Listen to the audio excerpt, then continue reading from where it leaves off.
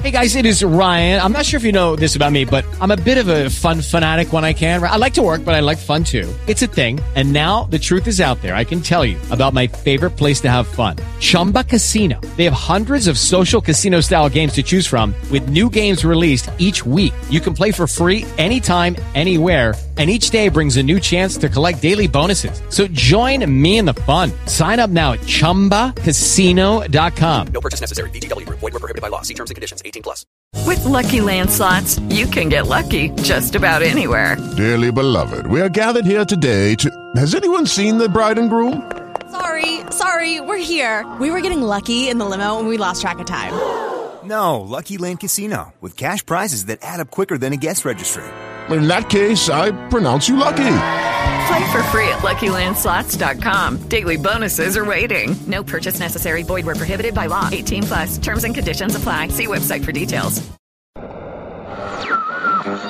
Service safe.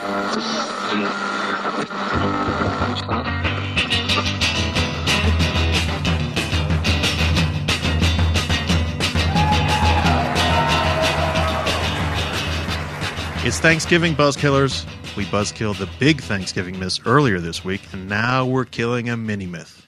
It's a good one, and we've got three fine young men here to help us do the job. Chris, say hello to the Buzzkillers, Chris. Hello. Jaden. Hi. And Nicholas. Hi. All of whom have co-hosted the show before. Chris, what's the myth for this episode? It's that the Native Americans taught the Pilgrims in Massachusetts to pop corn at the first Thanksgiving celebration. Wow, popcorn's about as American as you can get, Buzzkillers. I certainly hope this fable is true. What's the background to the story, Jaden? There were lots of different varieties and strains of corn in North America in the 1600s and 1700s, but the corn that grew in the north had a thin hull. What difference did that make? The hull is the outer skin of a corn kernel. Corn with a thin hull doesn't pop well. When you try to pop it, the hot oils ruin it because the thin hull can't handle the heat. So you're saying the type of corn grown in Massachusetts was not popping corn? Correct. Popping corn grew in Central America and the southwest of North America, and Native Americans there ate popcorn as long as 2,500 years ago. The southwestern corn had a thick hull that could handle the hot oil up to a high temperature. When the thick-hulled kernel reaches that temperature, what happens? It pops. So is that the type of popcorn we have today, the type that we get at the movies? Yes, but it wasn't a native crop in the Northeast. Well, how did it become so popular in the whole United States, even though it wasn't at the first Thanksgiving? Archaeologists and anthropologists say that it was a popular southwestern Native American food, and gradually it spread to other Native American groups and moved north and east.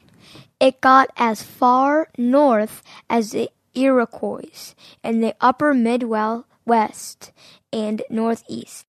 And the settlers got it from them? Yes, in the early 1800s. And it grew in popularity throughout the 19th century because it was a cheap and tasty snack. But where did the myth about the Native Americans and popcorn at the first Thanksgiving come from? As popcorn became more popular, stories about it spread. The novelist Jane Goodwin Austen published a book entitled Standish of Standish, a story of pilgrims in 1882. She wrote that Native Americans introduced popcorn to the Pilgrims at the first Thanksgiving feast in 1621, pouring big bowls of it out onto the tables. Other writers, such as Laura Ingalls Wilder, picked up the story and have repeated it ever since. Since Native Americans obviously grew a lot of other crops that European settlers adopted, most people never questioned the story. Do people still believe the story? Yes, it continues to appear in magazines and newspapers, but after today, they won't believe it. Thanks, men. You've done a great job buzzkilling this myth, so let's say Happy Thanksgiving to all the buzzkillers out there and hope they enjoy their popcorn anyway. Happy Thanksgiving! Folks, I'd like to send out a special thanks to the historian Mary Miley Theobald, who told me about this myth, and if you'd like to read more, check out Andrew Smith's Pop Culture, A Social History of Popcorn in America, published in 2001 from the Smithsonian Institute. It's on our blog post for this mini-myth, and it's on the Buzzkill bookshelf. Talk to you later, Buzzkillers. Adios.